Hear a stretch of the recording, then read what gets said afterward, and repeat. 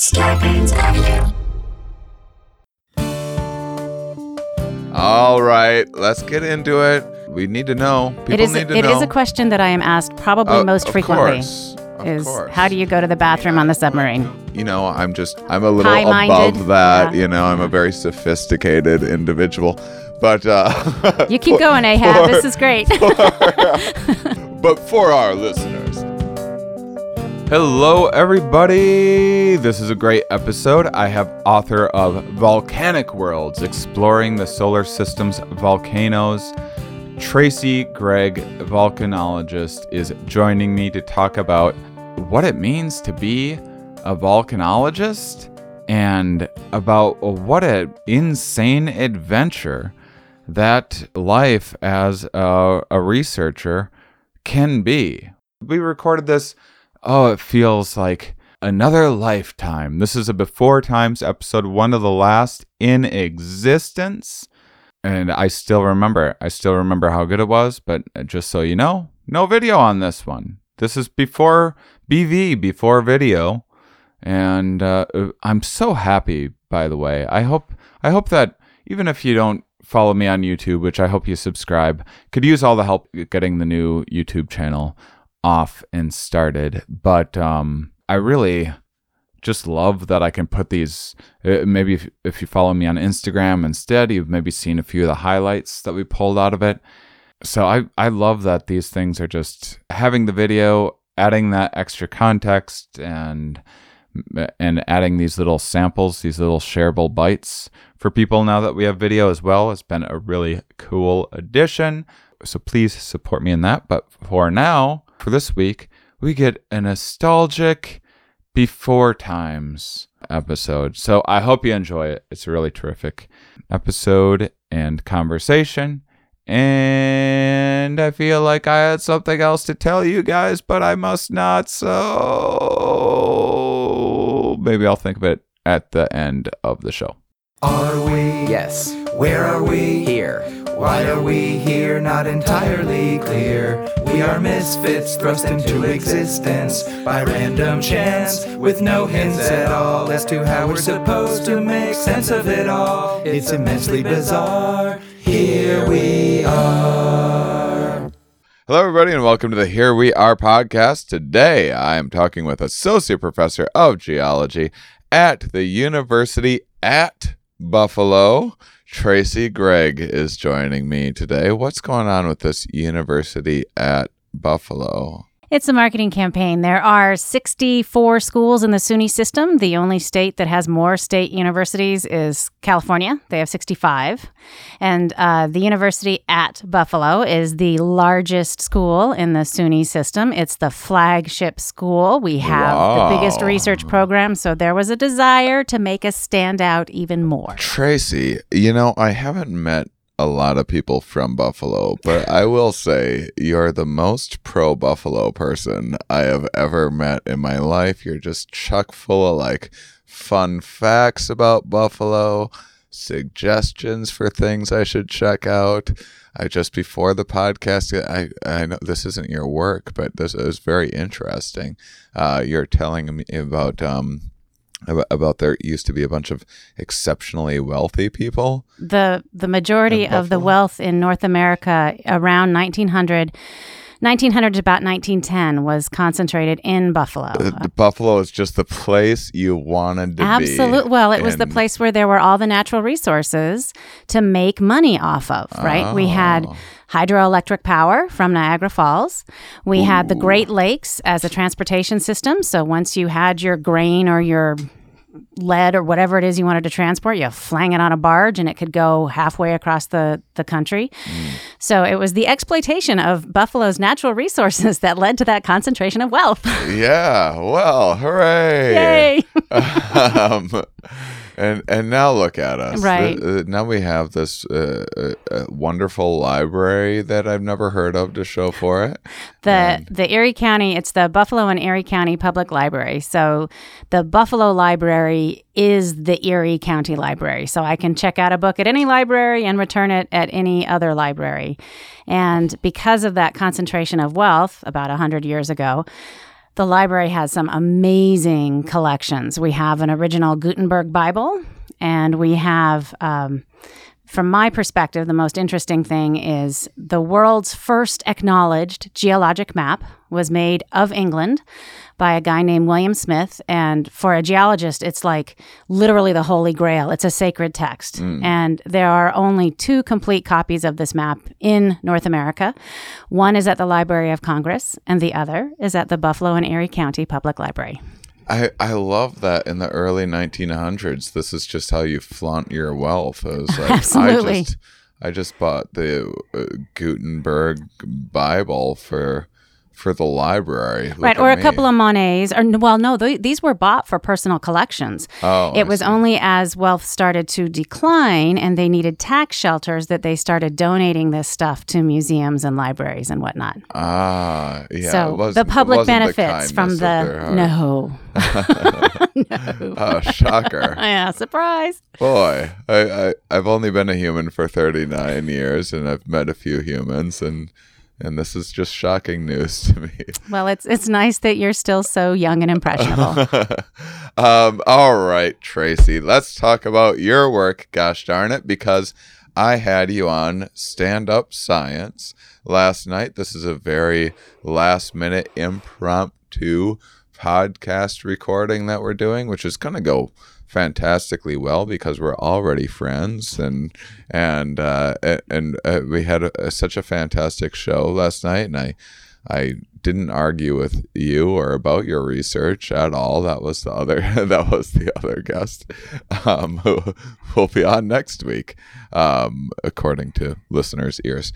And you gave this fantastic talk about volcanoes, and I have,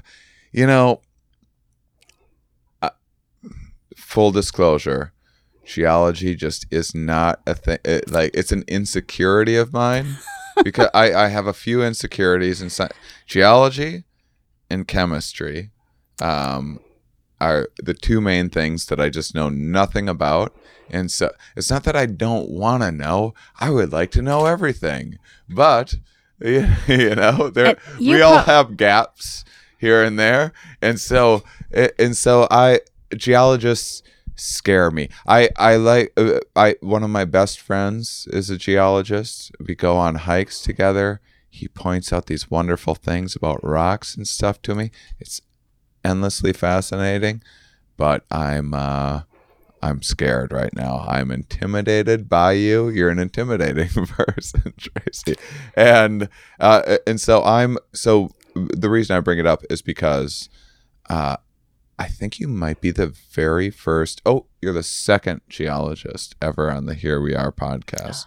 First guy was talking about the terroir of wine. Terroir is a fun word. It is a fun word. And so one, I say all this because along the way, it might be useful to give us just some like geology 101 along the way, but we're mostly going to be talking about volcanoes today, and I want to use this as an opportunity to celebrate you because you're also an adventurer. You've been to the bottom of the ocean. That's amazing. Tell us about it. I have. I've been. I want the whole life story. Let's get started. Wait, the whole life story of just the ocean or the other incredible places I've gotten to go? No, all of it. All of it. So I'm interested in volcanoes. There's an expression that that eyes are the windows into the soul. And I believe that volcanoes are the windows into a planet's soul. Really more like its bowels, right? And we don't have the... stick with soul. Okay, all right. But, for the marketing campaign. Okay, good point. But in terms of, what we want to know as a geologist, I want to know everything I can possibly know about Earth and the other planets in the solar system that I like to study. And volcanoes provide a way for us to learn about the interior of these planets and how they've changed through time. And we can't drill to the center. In spite of any bad geology movies you might have seen, we have no mechanism to get to the center of the planet. And so volcanoes... How am I supposed to get to China then? I know. You have to take the long way around. Oh. And so volcanoes give us the stuff from the inside of the planet that helps... it's like when you were in high school biology, you did a dissection of a frog or a pig or a spider or whatever it was in your school district.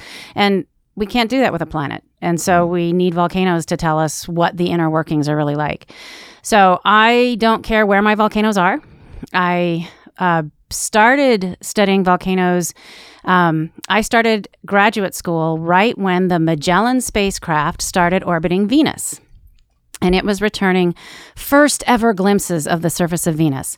And there was some weird stuff. Venus is super hot. The surface of Venus is hot enough to melt lead.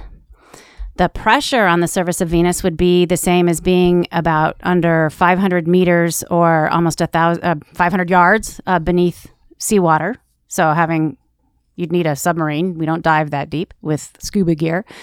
And so it's a really bizarre place. And it has no water. It's too hot. And yet it has the longest channels in the entire solar system.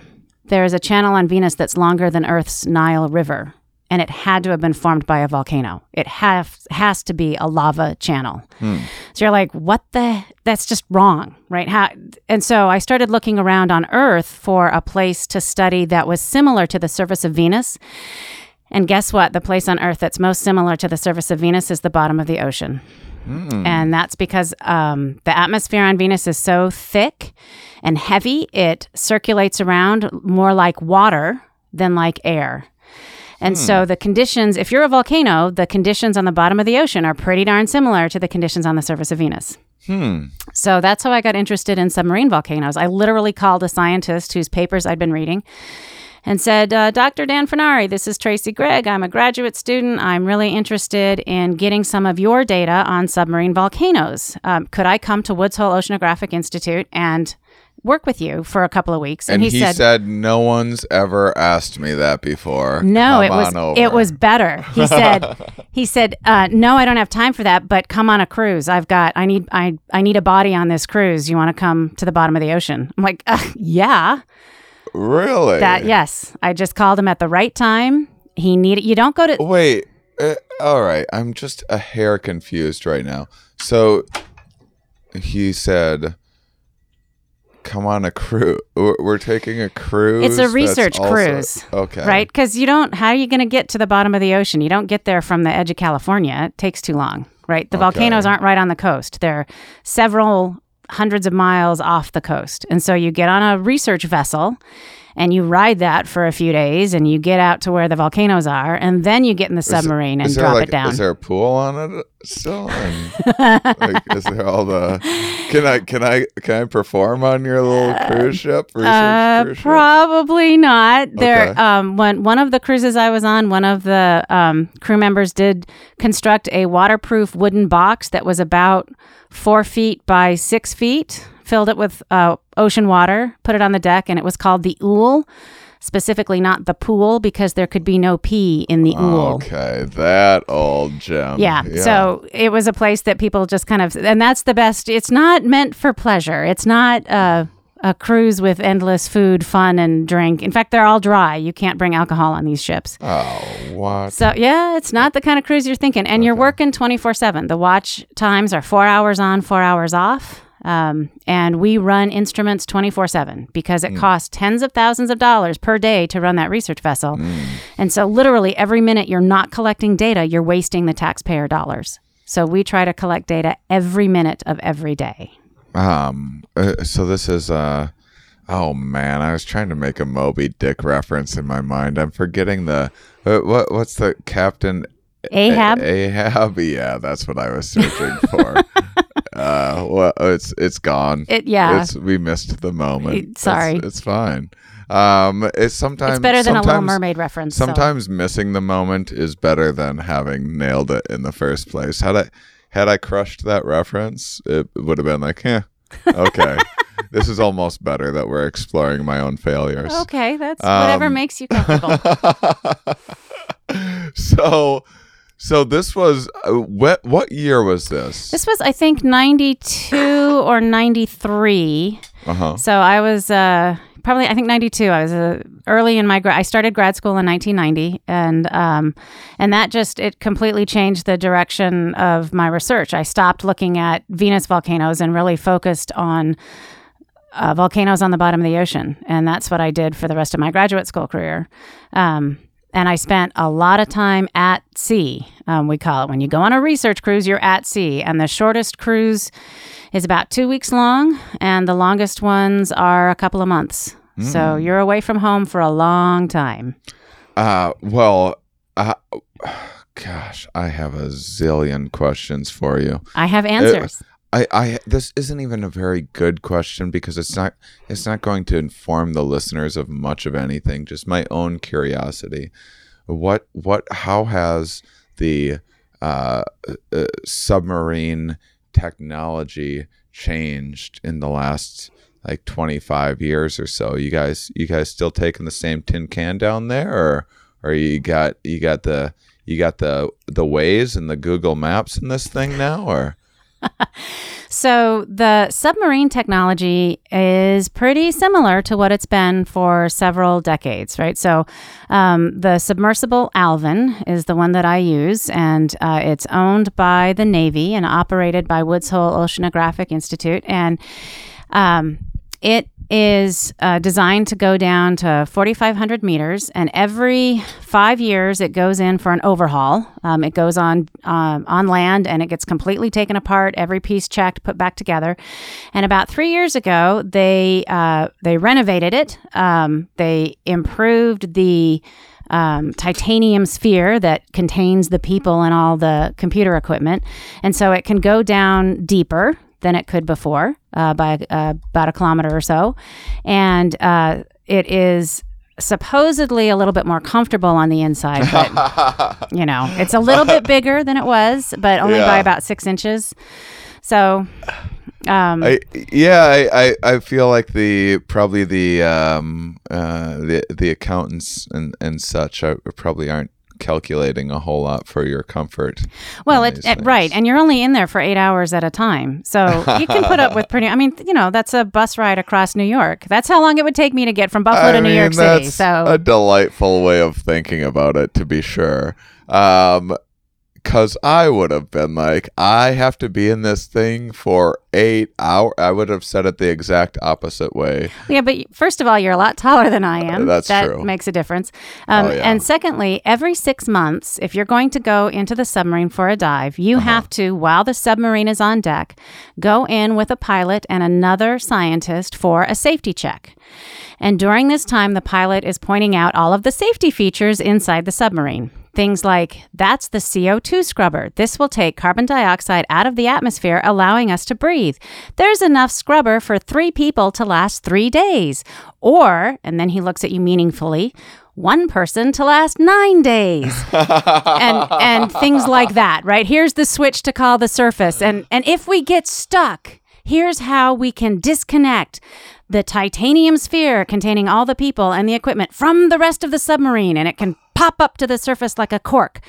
Don't ever do this is how it all ends, right? I'm loving this and right the main purpose is the pilot's observing the scientists to make sure they're not going to freak out. Right?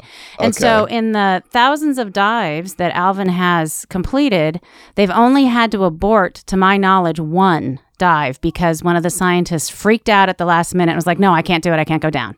Oh, does everyone kind of give that guy a hard time? We don't talk about it. Is he still in the business, or did he just have she was a young student, and no, she's not.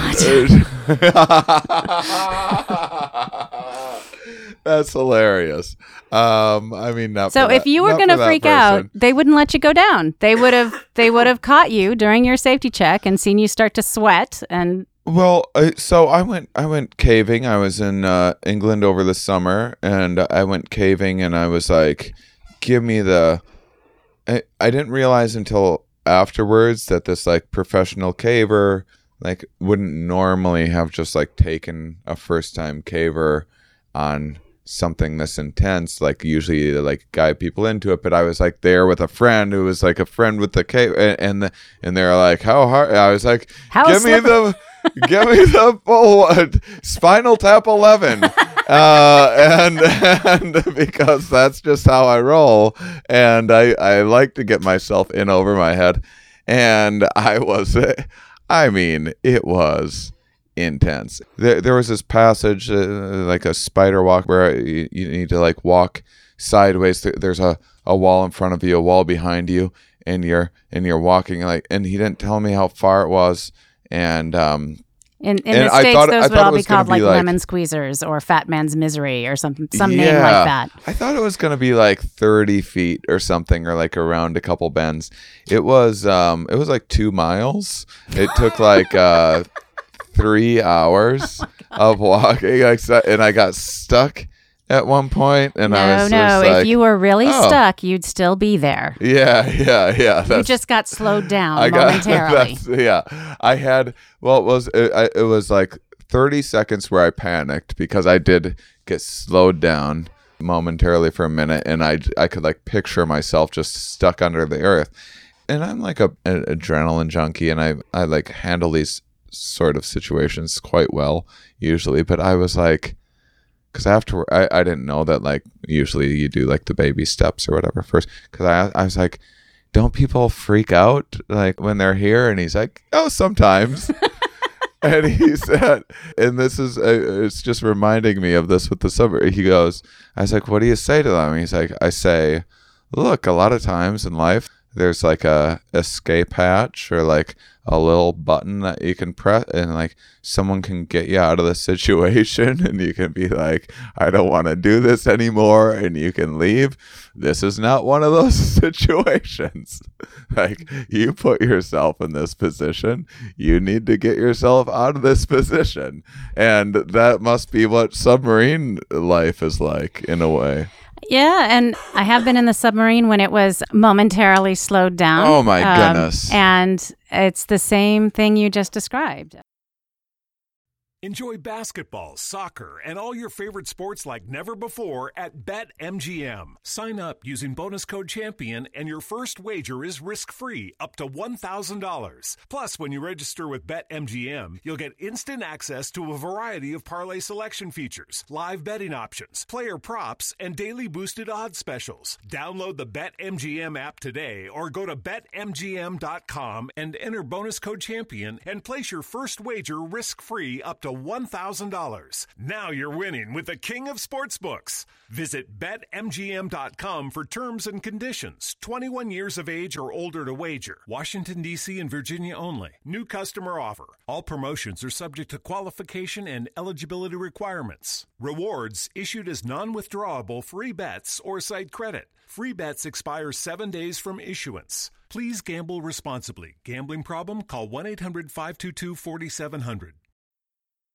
Yeah, and I have been in the submarine when it was momentarily slowed down. Oh my goodness. And it's the same thing you just described.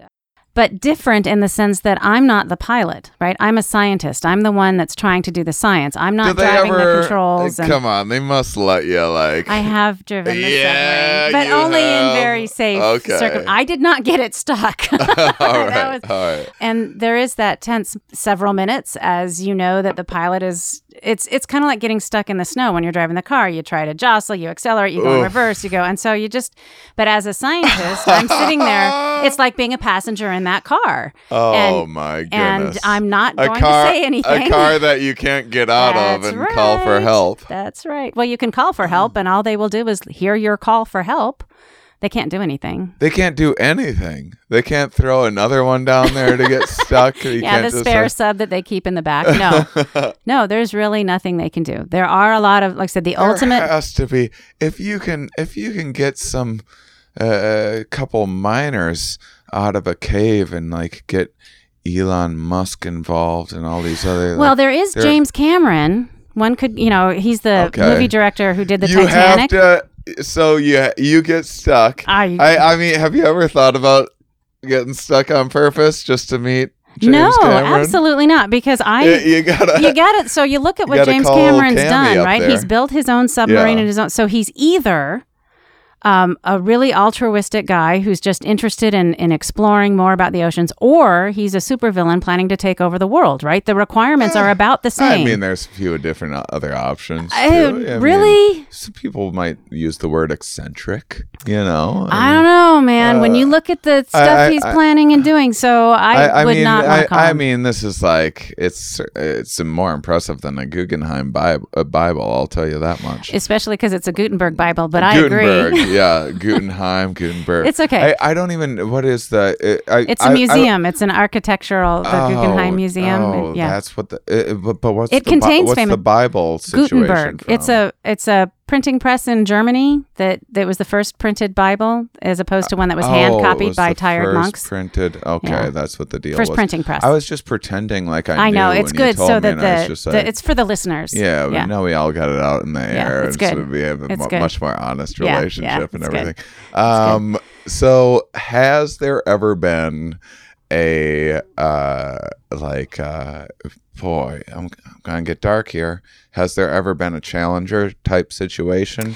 No, with one of this is one of the things that's great about the Alvin submersible is that its safety record is impeccable. It did sink in the late 1960s. While they used to launch the submarine by disconnecting it from the ship, and while the submarine's floating on the surface, a little boat would zoom up to it and disgorge the scientists and the pilot. They would climb in through the top of the submarine. During this process, a rogue wave came and glurped into the submarine after everybody was on board the sub, but before the hatch had closed. So the submarine flooded. Everybody got out. I've talked to one of the scientists who was in the sub and asked him to tell me what happened. And he said, I have absolutely no idea except that I got out. Right. It was a terrifying adrenaline rush, and somehow he levitated out of the submarine. And the submarine spent almost a year on the bottom of the ocean. And it was recovered. And when they pulled it up, and we still use that same submarine, right? All the computer equipment was replaced. And so if you look inside the submarine, it still looks like a bad Star Trek set because no one was like, let's make a new submarine. No, too expensive. That's a titanium sphere, man. Yeah. No, way too expensive. So they pulled it back up and refurbished it, and it has not, they've changed the way they launch the sub, so that's not going to happen again. So there's never been a death or an injury associated with the submarine. This is in contrast. The Russians have a submarine that can go down to similar depths, and they have lost people. Hypothermia, they froze to death. Oh. The bottom of the ocean. Think about that part. Yeah, right. The bottom of the ocean is cold. It Yeah. is everywhere 4 degrees Celsius, which is just above freezing. So it's in Fahrenheit, what is that, 38 degrees Fahrenheit? So imagine sitting there at 38 degrees Fahrenheit, you're going to get cold. Yeah. And what we do in the Alvin submarine, This I climb in at the tropics where it's 90 degrees and I'm wearing shorts and a t-shirt, but we stash in the submarine blankets and sweatpants and hats and gloves so that we slowly get more clothes on as the dive progresses. I mean, this cruise ship gig you're trying to sell me on is just sounding less and less appealing. Yeah. Remember the bathroom problem too, we're right? Talking about it. Yeah. All right. Let's get into it. We need to know. People need to know. It is a question that I am asked probably most frequently. Of course. How do you go to the bathroom on the submarine? I was going to avoid it. I'm a little High-minded. above that. Yeah. I'm a very sophisticated individual. But you keep going, Ahab. This is great.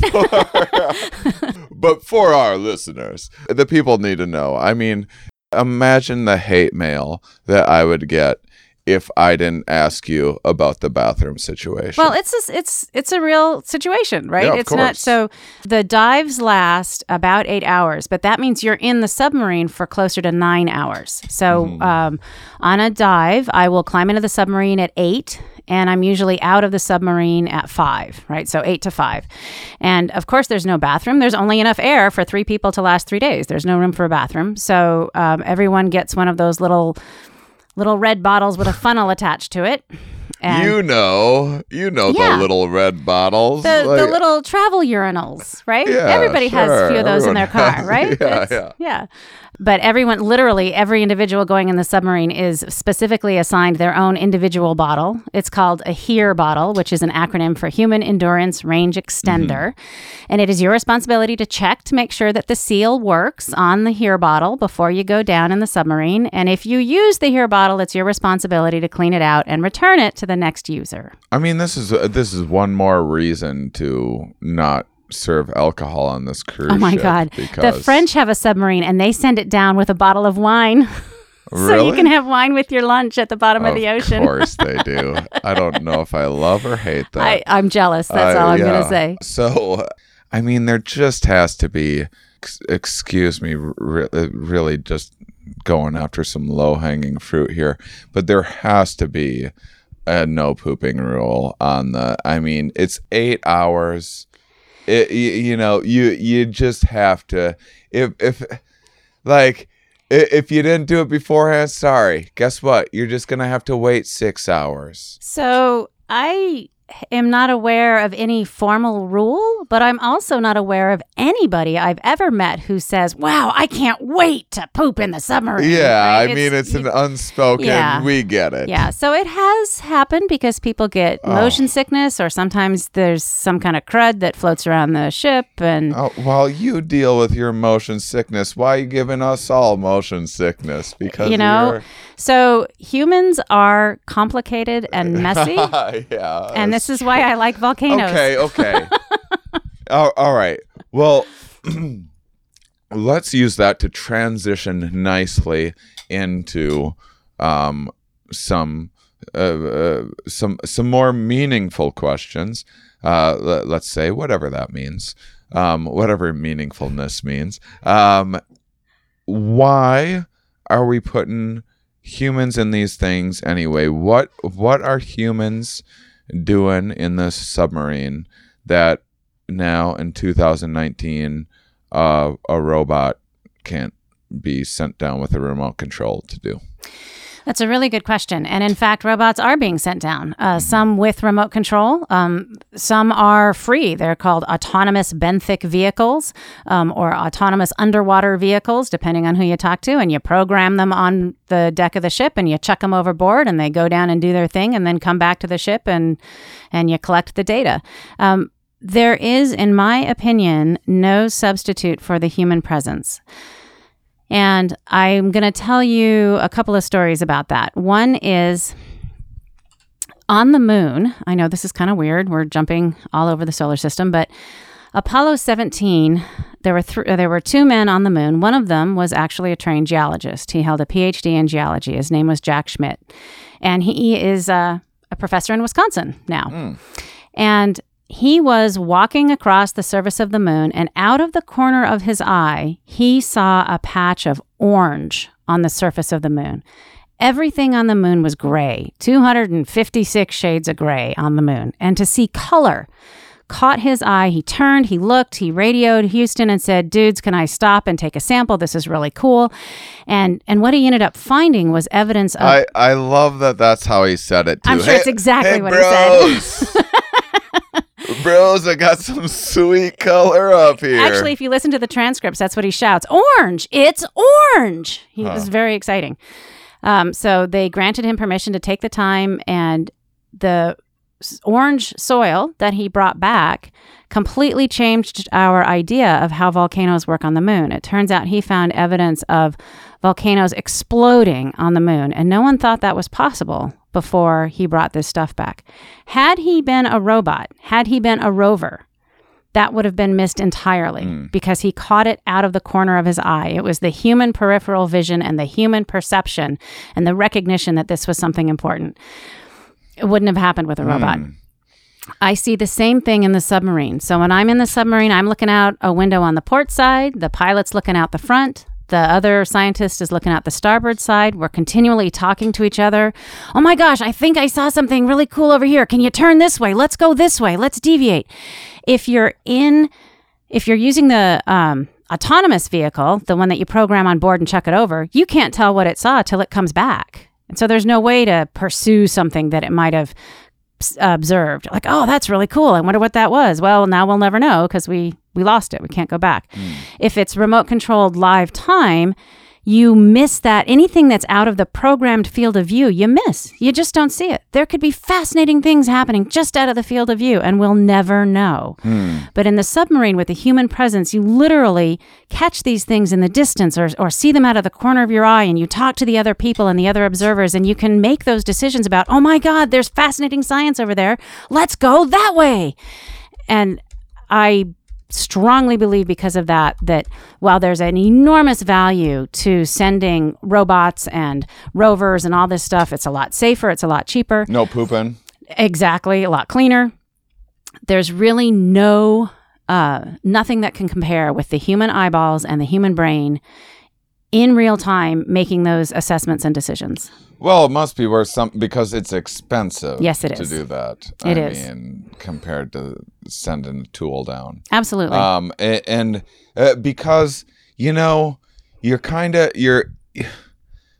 I must say, I can be a bit of a stubborn fool sometimes, and you are selling me on astronauts a little bit because I'm a contrarian. I like to go against the grain. I like getting people to question things. And I have been on an anti-astronaut kick for some time. They're a little oversold to us. Oh, we're all the children are supposed to be astronauts, are they? How many astronauts do we need? What are they really doing up there anyway?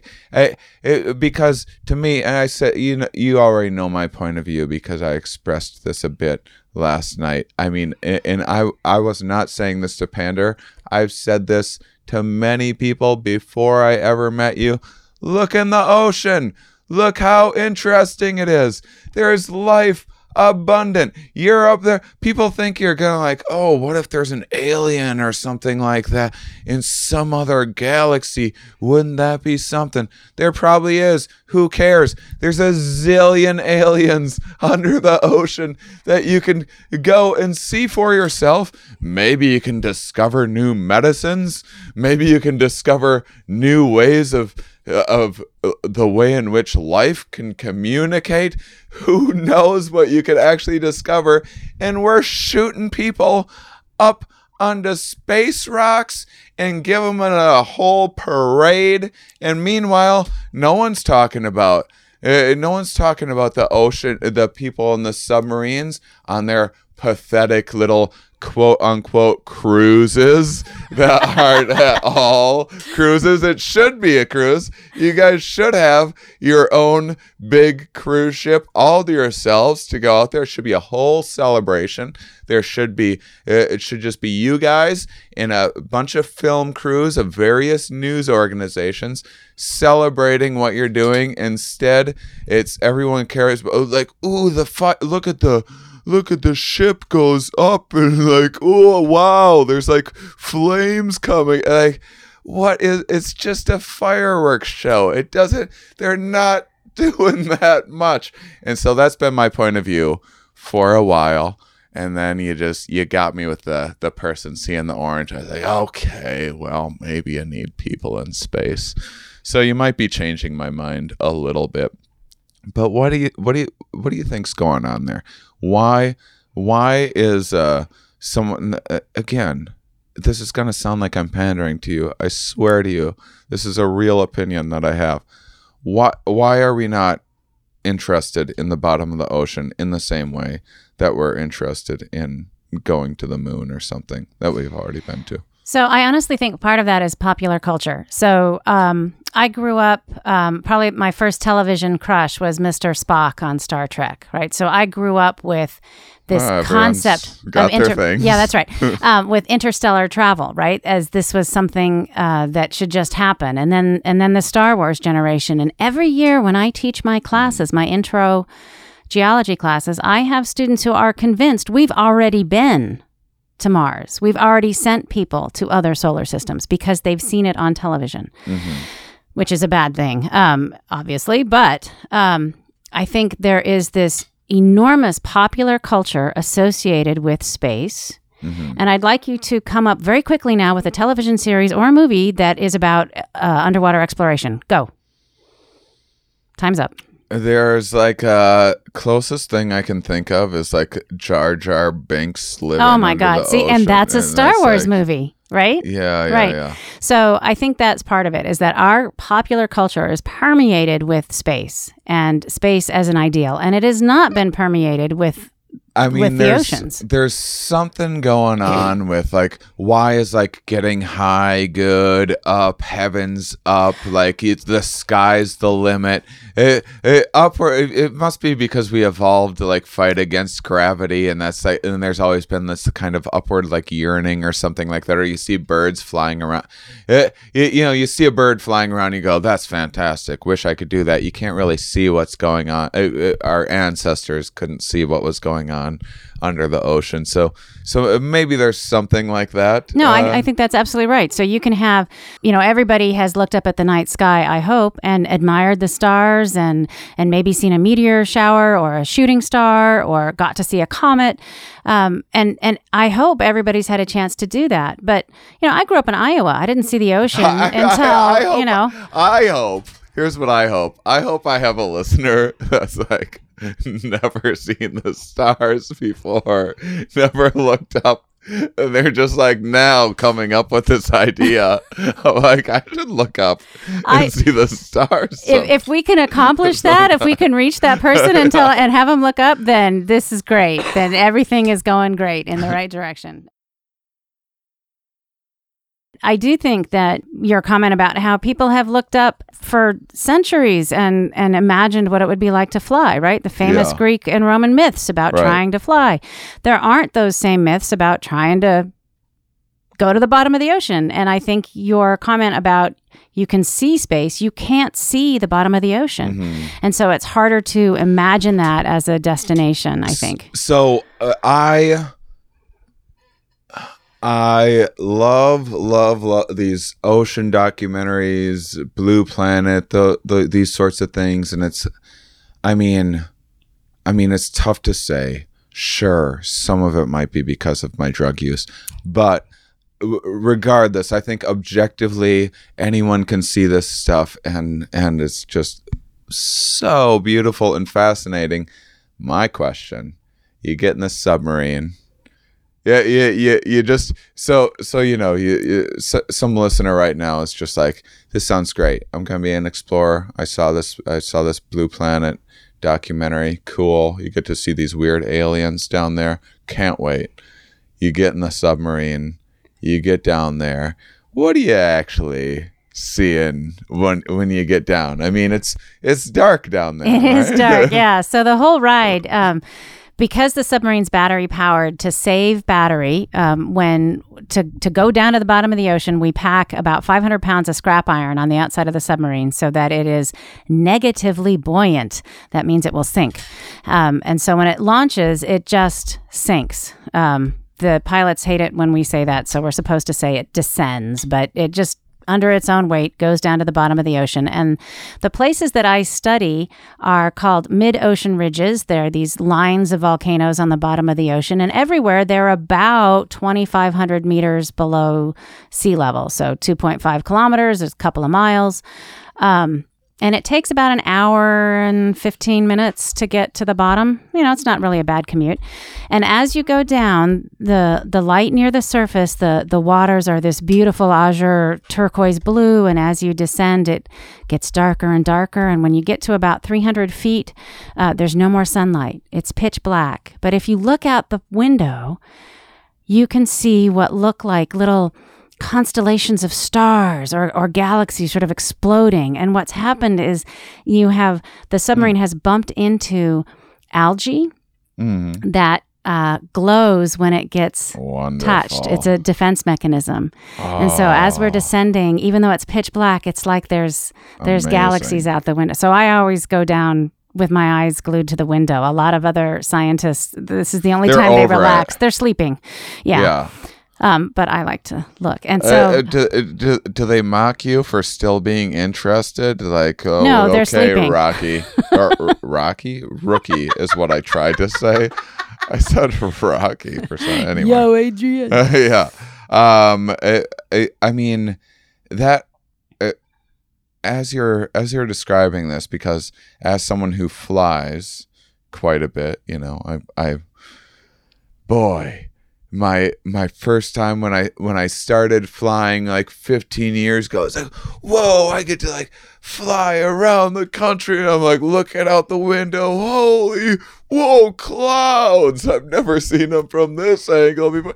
And you know, you put 100,000 miles a year under your belt over 15 years, and the novelty starts wearing off a little bit afterwards, and I kind of have to like force myself to appreciate, because now I'm, as you mentioned earlier, I am quite tall. I'm almost 6'4". I'm on this crowded seat. It's not the most comfortable. Here, I feel a little foolish complaining to you about the comfort of a plane right now with your submarine bathroom situation.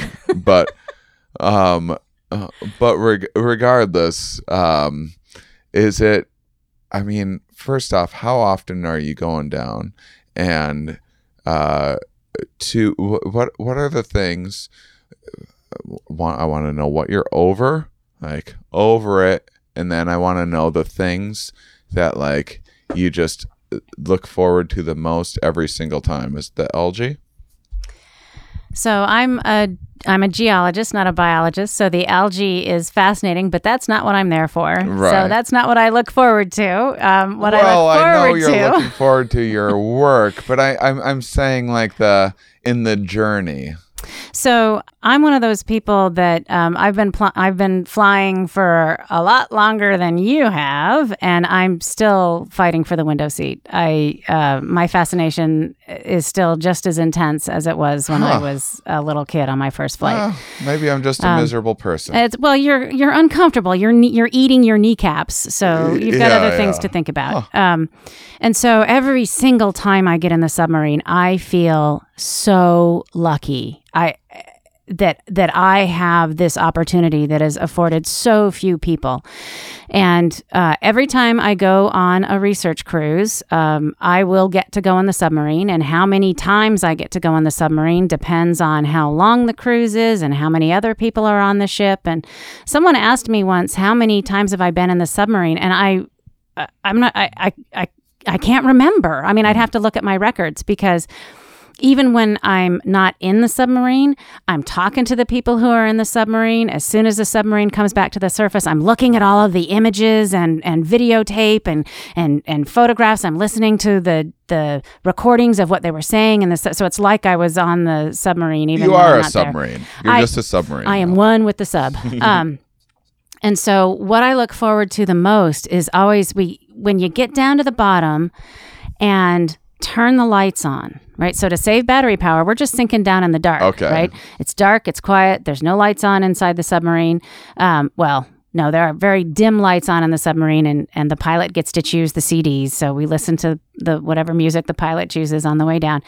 And then suddenly the inside of the submarine, the business starts happening, right? Lights start flickering. There's a little television monitor by my window that shows me what's being recorded on the videotape while we're there, so I can make sure that we're recording the right things.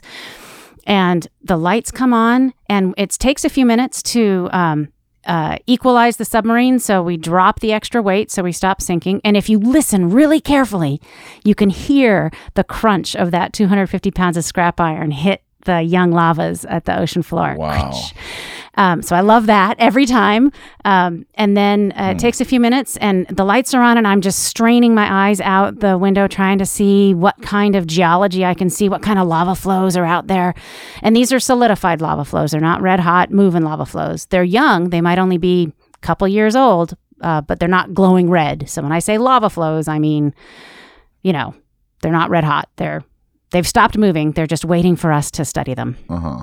And then once the submarines reached equilibrium, then we can settle down till we're only about 2 to 5 meters above the seafloor. Multiply that by 3 to get feet. So, 6 to 15 feet above the seafloor. That's our cruising altitude. And then I can really see where we are.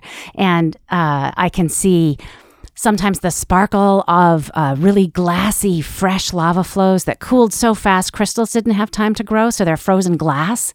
If it were on land, we'd call it obsidian. And then sometimes you'll see a fish swimming by, or one time, oh my gosh, this was in the Galapagos. I'm looking out the window, and I swear to God, what was a frozen chicken float by the window. It was the same color. It was the same shape, right? And so Maybe it was. Maybe it was just a bit of garbage. So this is what I'm thinking, right? Did somebody throw... The ships, things aren't supposed to be thrown off the ship when there's a submarine down there for pretty obvious reasons. And so I asked the other guys in the sub... Did someone throw a chicken? Exactly. What the hell? And I said, what do you guys see? And I literally said... throwing chickens up why there? is it raining chickens on this seamount? Right? Sure. So nobody in the submarine had seen these things before. And as we pause in our descent so we can watch these things, one of them comes right up to the window. Like I said, it's the size and shape of a frozen chicken, but one of them has this sort of frill that unfurls like an umbrella around it as it comes up close to the window. It's got 2 of them, one on either end. And I'm like, what the hell? So I'm taking pictures out of the window, which is just as effective as taking pictures out of your car window or out of an airplane window. So they weren't great, but... And I get back, when we get back on deck at the end of the dive, I showed pictures of these to everybody, and nobody had seen anything like this before. So I thought, oh my gosh, we've discovered a new species. Because by the time I was done taking pictures, there were dozens of these things falling through the water out all of our windows. It was like we were in a storm of frozen chickens, right? Huh. And it turns out we had to send the images around to different biologists that we knew. And it turns out that they were a species of swimming sea cucumber. And we just happened to run into their annual party. Oh. They were all looking for some action, and we were just in the way. Yeah. Oh, wow. So... I don't want to close my eyes when I'm going in the submarine. You have no idea what you might miss. Yeah, I could have missed the annual swimming sea cucumber party sea cucumbers don't party for long. They eventually plant themselves and eat their own brain. Yeah, and they don't usually swim either. Right. So so I never close my eyes, and I never know what I'm going to see.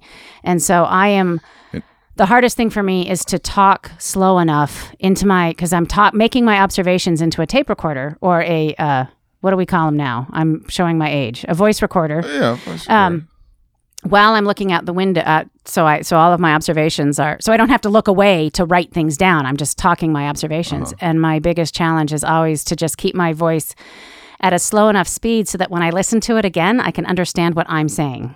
You ever get like a real like a snoozy Shane in the situation in there? You said there's some scientists that'll sleep on the way down in the algae. You ever get like you're about to turn the lights on and like you're sitting there bright-eyed with your face pressed against like with your and they're just like, yeah, frozen chicken things. We get it. Most people are not like that, but there is the occasional, like I was at sea once with a biologist who, even when he was in the submarine, he never looked out the window. He only looked at the video screen. Oh. He only looked at what was being recorded. I'm like, why are you here? You know what I like to do in life is I like to take things for granted as much as I can. The more things I can find to take for granted, the better. I'm trying to just amass more things to take for granted. I can't wait. So I do feel like I'd be a bit of a buzzkill in the submarine, but I mean. When you're talking about taking pictures through the window, there's not cameras on this thing? There are, but at the time we saw the frozen chickens, to save battery power, they hadn't been turned on yet. Oh, but my handheld camera was ready to go. And the handhelds, anything you bring in the submarine has to go through a pressure test. Okay. So, I mean, all right. Another question. I feel like we aren't even getting to your work at all. It's just you. I'm sorry for that. It's just what you do is like fascinating from start to finish. I mean, I'll just have to have you on again some other. Oh my gosh, look at this. We're almost done with this podcast. We haven't even touched your work. Lava's awesome. This is just oh crap. I'm now just time just zipped right by. I'm now realizing I should ask a question with some kind of substance, but I also am like, I'm just obsessed with this submarine. I'm like, what's the battery situation? Why are we needing to save batteries and we only have so? They haven't figured that out in the last. These are great 50 batteries. Years. What? Yeah, no, the batteries will keep us on the bottom for. There's a pretty good safety margin. And most of the reason that we need to get up by 5 p.m. is union rules, right? The pilots working 8-hour days. We got to get them up there. But right. If you decide to move the submarine through some pretty bizarre machinations on the seafloor, you chew up battery power. And the last place you want to be when the battery dies is 2 miles beneath the surface. So, they're good batteries. They charge overnight. They can be used every day, and that is unique among the science community. There are other countries that have submarines, but none of them can dive every day with the safety record that we have. Oh gosh, here's another. First off, I don't know if this is a great question or the worst I've asked so far. And again, I'm just like being overwhelmed with guilt right now by not talking about geology and volcanoes, but. I need to know about this pilot. Is he having a good time? Is he? I mean, because you go I went skydiving once. You know, you got the pilot goes up there and the people in the back about to jump out of the plane are having a bit more adrenaline going than this guy just trying to get his hours for his license or whatever. What's going on with him? Is he excited about these frozen chickens when he's down there? What's the personality like of a submarine pilot? Well, each one is unique. I'll say that. The pilots, typically when you go on a research cruise, there's at least 2 pilots and usually 3. They are not allowed to go down 2 days in a row because it's an incredibly stressful position. The pilots they know everything there is to know about the submarine. Each individual pilot could take the submarine apart and put it back together by themselves if they had to. And so I feel really safe when I'm down there with these pilots. They love their jobs. They are incredibly professional while they're in the submarine, and when they're on shore leave, they're just like any other sailors who spend 8 months of their life at sea. And they're brilliant and incredibly helpful in that they know they're down there to help you do your science. So one of the things that we always do on the way down is a chat with a pilot where the pilot says, okay, what are you looking for? What do you want me to keep my eyes out for? When I see what you're looking for, I'll shout it out and we can turn the sub and look at. So they are active participants in helping us do our science. You ever get they ever do like a little loop or something? A little barrel roll? No, the submarine does not go upside down. It will cut cookies though. It'll go in tight circles. Okay. If you need it to. And that's good because sometimes you need that 360-degree view, right? But you ever cut a cookie just for kicks? Are you ever able to just nudge the pilot, be like, show me some razzle dazzle? There's never a need to just ask for that because there's always a science justification. Oh, right? See. I can always say, I need to see this. I need to see, Very can you clever. do this? And you do what you need to do in the name of science. All right. I'm realizing now, correct me if I'm wrong, but you don't have a big time constraint right now. If we did like a couple extra minutes, right? That's It'd be fine. okay? Yep, that's fine. I feel like we should probably talk about volcanoes. Why am I going to the bottom of the ocean, for example? This is this is when I'd normally be wrapping up, and here I am. We haven't even touched your work. I mean, this is your fault. The things that you do are too interesting. I understand. It happens a lot. I mean, you must be like, what about, first off, you're married, right? I am. Your husband. You guys go to the cocktail party together, and so there's your first assumption that's wrong. And you go to the social gathering together. You meet a bunch of strangers. They find out what each of you do. How annoyed is your husband by the attention that you're getting? Well, it's pretty straightforward. If I want the attention, I introduce myself as a volcanologist. People are like, oh, that's really cool. If I don't want the attention, I say I'm a geologist, and they're like, what the hell is that? So that's a solid move. I can gauge the crowd and react accordingly. Do I want to talk to these people? And that's what I do on airplanes, actually. If the person sitting next to you... I'm going to start using geologist, too, because... I mean, the problem is like if there's a follow-up question, I'm screwed. But I can just imagine if someone knows you're a comedian. Oh my God! Oh, it's the worst. Game over. It's the worst situation imaginable. You get into comedy as a young person, being like, I want people to think I'm a real important person, and then you start doing. I love the look on your face, by the way. That was appropriate. Yeah, I feel foolish about it as well. I was a child when I came up with this idea. We all were once. It's okay. And then you do it. You become a comedian, and then it's just like nothing but endless, like irritating. And you're expected to be funny all the time. Yeah, that's the worst. I actually don't mind talking shop. Someone like actually asked me about like the actual work, like how does it work, like how much do you travel, how much like money do you, how do you rise out, how do you get started, sure, like how do you write jokes, something like that. That's all fine. I can have a fine conversation about that. The nightmare is people are just like, so what's like your punchline? In your mind, I have a punchline, and that's like how I make a living. And then with my one punchline, and I'm going to deliver my one punchline to you, a non-paying stranger on an airplane. Yeah, try geologist. Yeah. I'm doing geologist. Okay.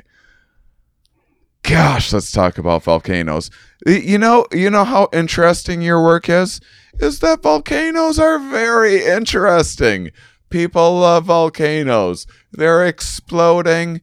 It's amazing. What's not to like when we haven't even talked about them yet? That's how interesting what you do is. All right. Volcanoes. Why do we care? Volcano 101. Volcano 101. So I'm interested in volcanoes. I kind of explain my job to my mother as I'm like a CSI crime scene investigator, in that what I go visit a volcano after it's erupted. So I have kind of the equivalent of the chalk outline of the body. And my job is to figure out what happened. How did it get that way? And the reason I care about how a volcano erupted or how the lava flowed is because the only predictor we have of future behavior for a volcano is its past behavior. Mm-hmm. Oh, this is what it did the last time it erupted. So the next time it starts to act like it's going to erupt, we can make predictions and help people save their lives and their property. And I hope you're not implying that my past habits and behavior through all of my life are going to continue.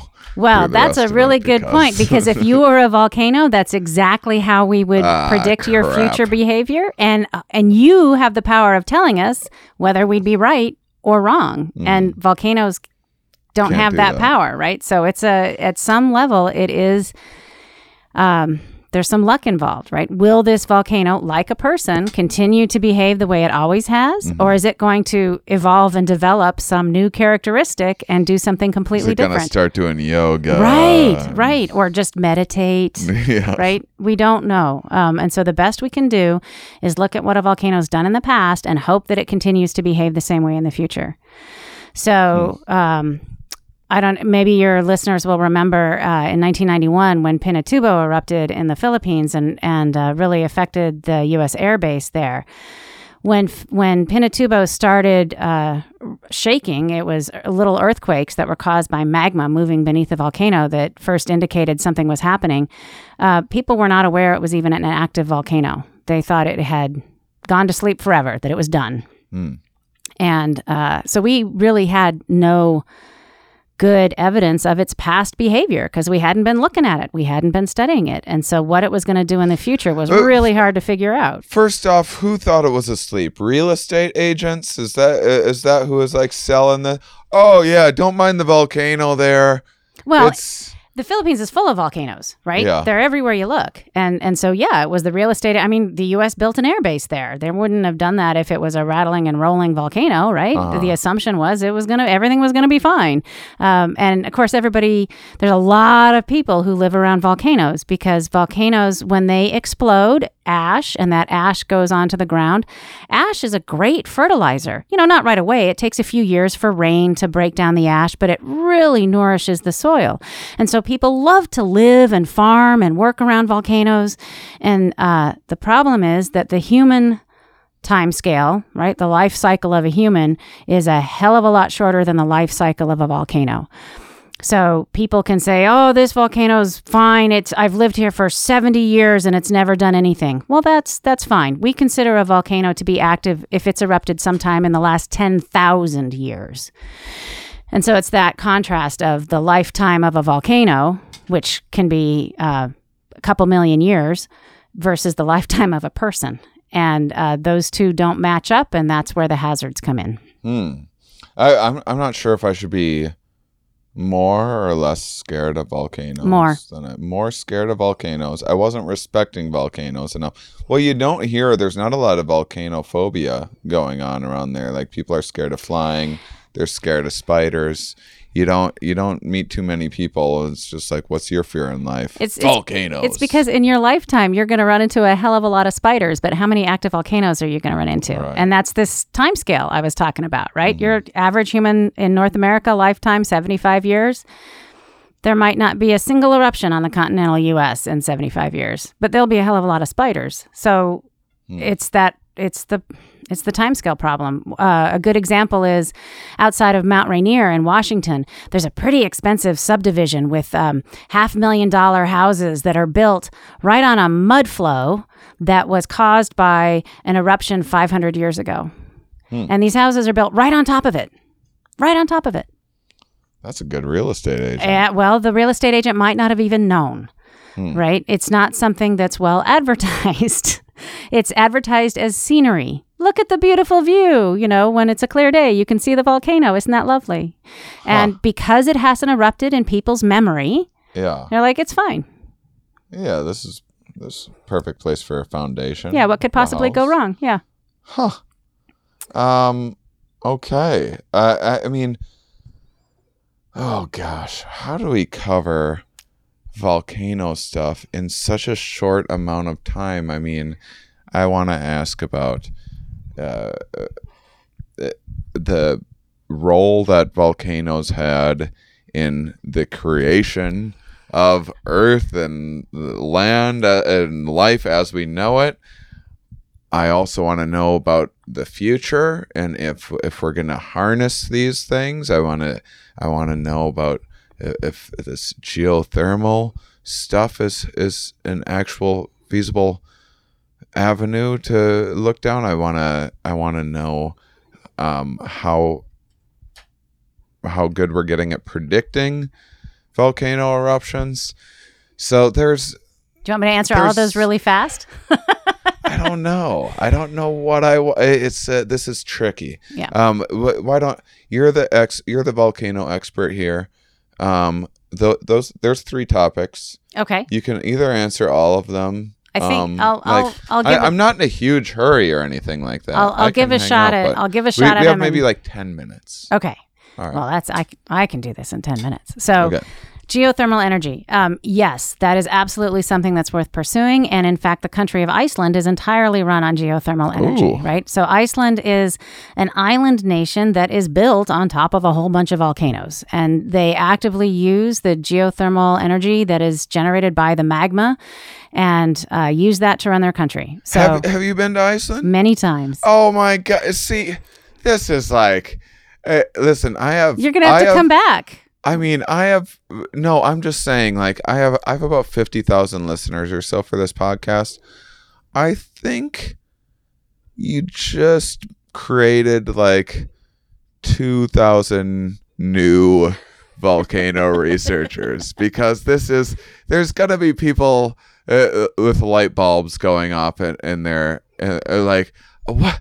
This is such a, you get to travel around to all these fantastic places. You're going under the ocean. You go to Hawaii and stuff too, right? Absolutely. Volcanoes in Yep. Hawaii. You got to get to Hawaii for work. Absolutely. Yep. You have the best academic job I've ever heard of. Yeah. This is like, well, no wonder you have such a delightful disposition. You're so, I mean, your job is incredible. It is. I'm really, really lucky. So not only do I get to study volcanoes on Earth, so I've been to Iceland, Hawaii.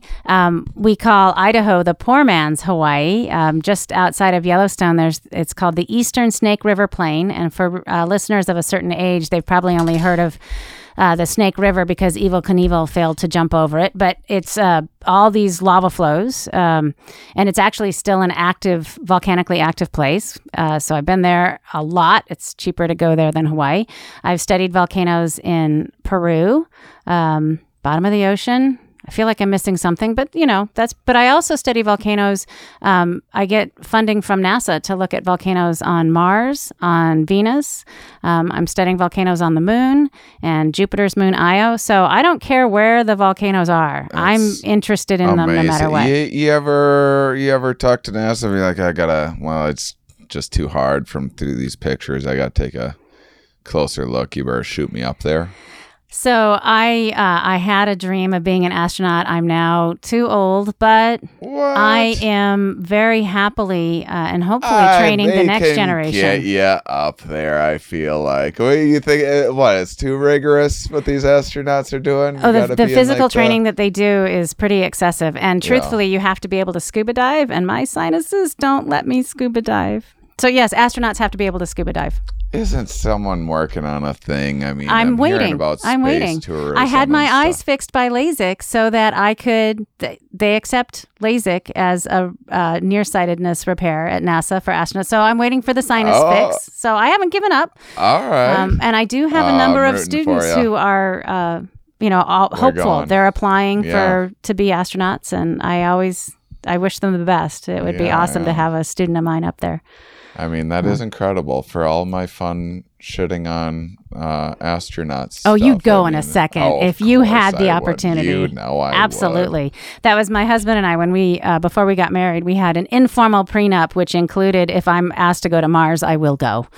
Oh, wow. And he wasn't allowed to grow a beard. We had good agreements. I had one of my exes. We had they were like looking for like couples to shoot to Mars or something like that. That's still a thing. They're still. She was like, should we go to Mars? Like, I didn't even like her that much. Yeah, I wouldn't. It would have been a nightmare. But like I would have, because I'm a weird guy and I like doing things that no one else has ever done before. And if you can be momentarily slowed down in a cave without freaking out, I think you've got the right stuff. Yeah. All right. Jeez. I got 8 million more questions that are unrelated to volcanoes. Let's keep going. Let's plow forth into volcanoes. What was another question? It was predictions. How good are we at predicting volcanoes? And as I said, we predict future behavior based on what it's done in the past. So how well we can predict a volcano's future behavior depends entirely on how much time we have spent studying its past. And most volcanoes in the world, there are over 600 active volcanoes on land on Earth, and multiply that by 10 or 100 for underwater. The vast majority of those are unstudied. They don't have any instruments on them to tell us even if the volcano is going to wake up. We don't have any historic record, and most of what volcanic studies are reactive. It looks like it's going to erupt. Let's go. And then it's almost too late. And so for those volcanoes that we have instruments on and have been studying, we can do a really good job. So Mount St. Helens has a gazillion instruments on it. Kilauea volcano, same thing. We can predict those volcanoes. The other volcanoes in the United States are not nearly as well monitored. Yellowstone's pretty well monitored. Yellowstone is the biggest volcano in the United States. but it's never erupted in historic times, so we don't really know what we're looking for. It's kind of like, it's literally a sleeping giant, right? Imagine coming upon a giant asleep in a meadow, and if it wakes up, it's going to kill you, and suddenly it rolls over in its sleep. Do you run? Or is it just rolling over in its sleep? And that's Yellowstone. A little earthquake happens. Oh my God, is it going to erupt or not? So we don't know enough about Yellowstone. Dun, dun, dun. Exactly. Yeah. Wow. What about this? Gosh, now just another. We'll just never get through all the questions that I would have for you. We will have to do a second one some other time. Next time I'm in Buffalo. That's just an insult. Or Rochester. You and I. And I. What about the? What about the? What are they called? The like mega super volcanoes. Super volcanoes Yeah. or whatever. These are like causing these mass extinctions and Maybe. stuff in the past, perhaps. So there is, so Yellowstone is an example of a supervolcano, and a supervolcano is simply a volcano that when it erupts, it will have global climatic effect. It will change the Earth's climate for years when it erupts, and anything within a few tens of miles of the volcano itself will die because it's buried with volcanic ash, and it would just destroy everything in its path. So we don't know nearly enough about these things because they erupt so infrequently. So the last big super eruption was 70,000 years ago in the southern hemisphere.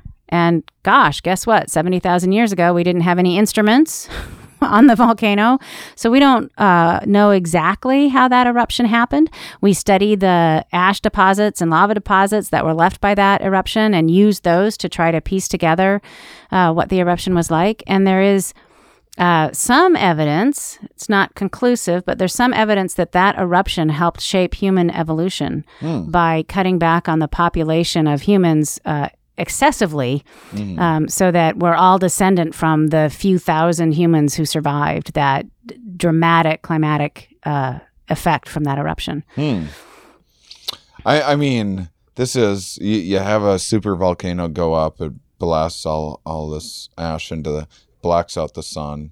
You're going to have a lot of, your crops are dying, your livestock are dying. It's not going to be, satellites aren't going to work because they can't penetrate the ash. So let's take everybody's cell phones and GPSs away. Why is this not a movie already? It probably is. It's just not a good one. Okay. But still, I mean, this is like, have you seen The Road ever? Oh, you must. It's fantastic. It's an apocalyptic, very dark. Is there a volcano in it? Viggo Mortensen. It's like what I imagine life would be like after that. And because that's not I think you want to be at Yellowstone, like there. I think you want to go out with it. I don't think you want to do the thing where like you got to resort to cannibalism and stuff like that, right? Like you just want to. That is a personal choice. You could you could choose to do that. Yeah, because if Yellowstone goes off again, life as we know it in the United States will be over, right? Yeah. Air travel won't work, cell phone communication, GPS, and of course it's going to destroy all of the farmland in the western U.S. And so we won't be able to eat, and we will have to rely upon the kindness of our foreign neighbors. What could possibly go wrong? Mm-hmm. So it would be a global disaster. Well, I mean, if it happens now, we have a president who's like a great negotiator. Oh yeah, a good deal maker. It'll be fine. So, yeah, we'll get all the food we need from China, I'm sure. Yeah. So, what's the movie with Bruce Willis where they take out the Armageddon? Armageddon. Okay, how are we stopping this super volcano? What does Bruce Willis need to do to get together with James Cameron to do? Can't you just like take the pressure out of this thing? Can't like set some it's a win-win for everybody. You drill down there, you set some geothermal stuff up, you get all this free energy, and you let it quite literally blow off some steam, and then it doesn't explode and end all of civilization. Is there anything we can do? Nope. Not a damn thing. Not a damn thing. A superior species that has like 1,000 years in the future, the AI takes over, the singularity, the robots have figured all the things out. They're a zillion times smarter than us. There's nothing that can be done. You're just done. You're done. There was a few years ago in Indonesia, there was a mud volcano erupting. That sounds perhaps not something you need to worry about, but it was pumping out several thousand gallons of hot mud over the surface, destroying farms, houses, everything. And it was going on for several weeks. And they got a helicopter to drop a bunch of concrete balls down the throat of the mud volcano in an effort to close it up, and that didn't work. Well, I mean, that's just stupid. I agree. I mean, people in Italy have been dealing with Etna for centuries, trying to build walls that will divert the lava flows. Okay, that but doesn't really work. No, I mean, we're talking about like pathetic ideas, but there has to be. You haven't given me any better ideas. I mean, I'm just saying, making allowances for like the whole world's gonna come together. Like we're now able to predict this is when the next one's going to blow. It's going to end all of civilization as we know it. We need to get together and stop this thing. We have Bruce Willis. We have James Cameron. We have all of how many billion humans are there? All our technology, all of our energy. There is nothing you could throw at a volcano like this to stop it. Not like Yellowstone. It's too big. You're talking about several cubic miles of hot lava. And to prevent the eruption, you need to cool it down. Okay. And how are you going to do that? There's not a refrigerator big enough. You drill down, you let it blow off some.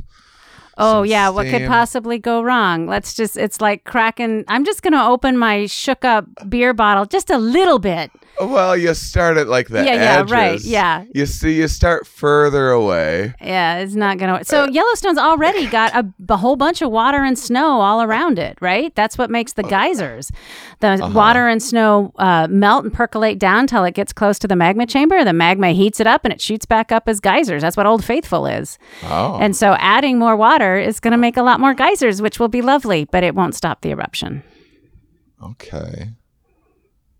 Gosh. All right. It's too big. It's too big. We don't have the technology, and there's no, I get asked fairly frequently, can't we just bomb it? Can't we just drop a bomb on a volcano and make it stop? And the answer is no. If you drop a bomb on a volcano, if it's thinking about erupting, dropping a bomb on it might just push it over the edge and make it erupt right then. So I mean, who's having the bomb ideas?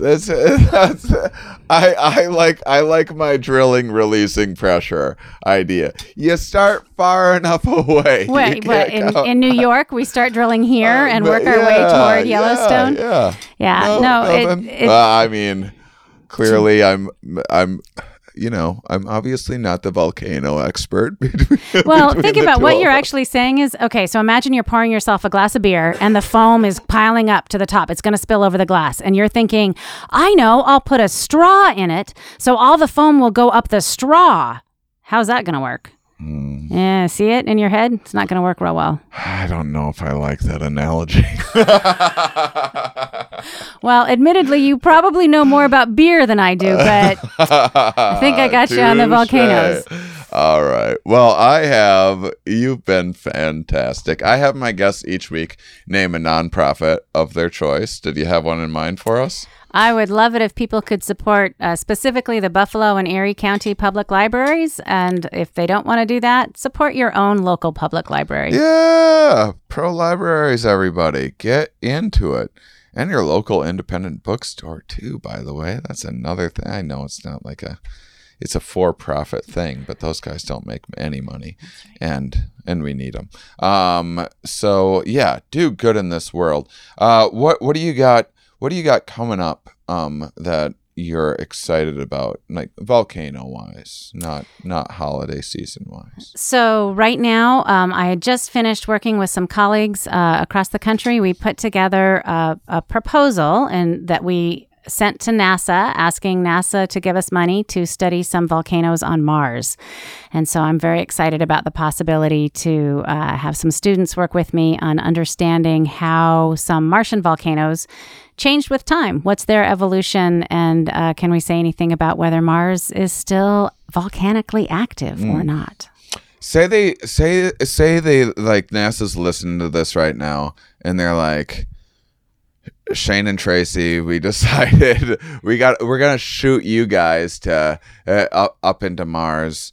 It's like we need a professional geologist, and then we need someone that's like making it accessible for everyone. How are we gonna do up there? Just you and me up in Mars. I'm not exactly sure what you're asking. Like, are we gonna kill each other on the 9-month trip out there? I wasn't getting inappropriate with the question. I was. Well, now it's awkward. But what I was asking was, how long before you kill me? Oh no, I would silently kill you mentally 1,000 times before you would ever suspect I didn't. First off, I don't know what the bathroom situation is like in our. I think it's better than in your submarine. Yes, right? But actually, NASA has spent a lot of money developing toilets for the space station. Pooping in space is really hard. Think about gravity the next time you're sitting on the toilet. You really depend on it. And if it's not there, it makes things a lot more difficult. Yeah. Oh, man. This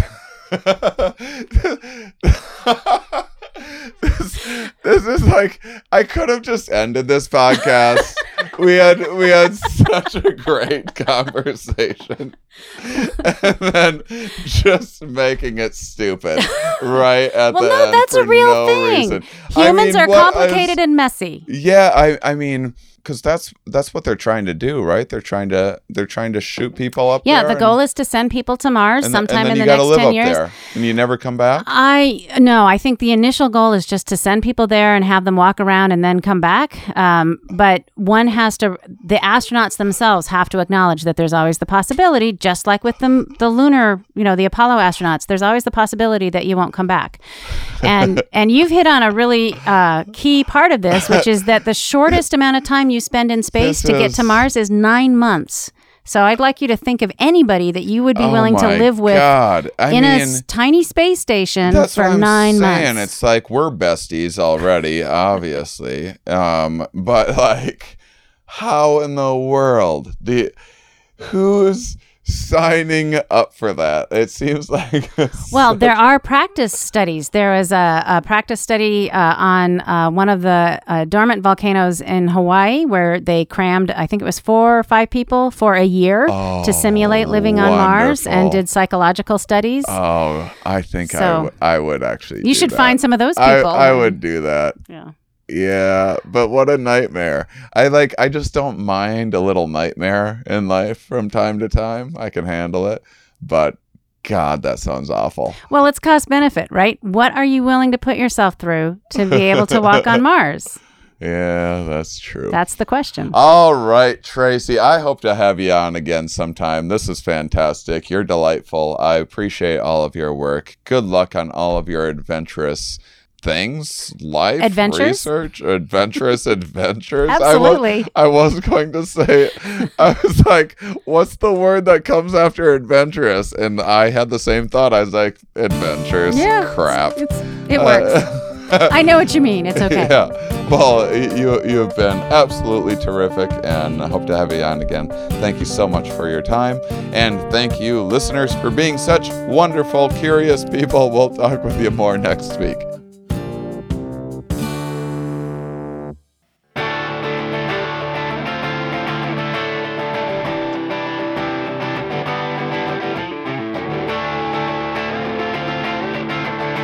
Hope you enjoyed the show, everybody. I hope you enjoyed the Old School Before Times podcast.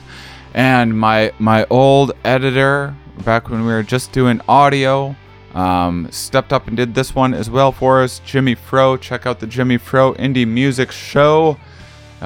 He is the audiophile who made this podcast sound so good for so many years. Thank you, Jimmy. And check out the outro music this is Jake the Hawk, recorded by Mind Rocket Sessions.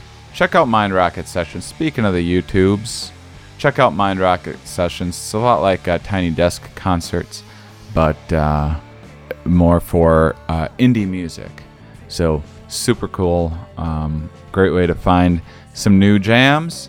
Hope you dig it. And those of you that listen all the way to the end, you are, of course, my favorites.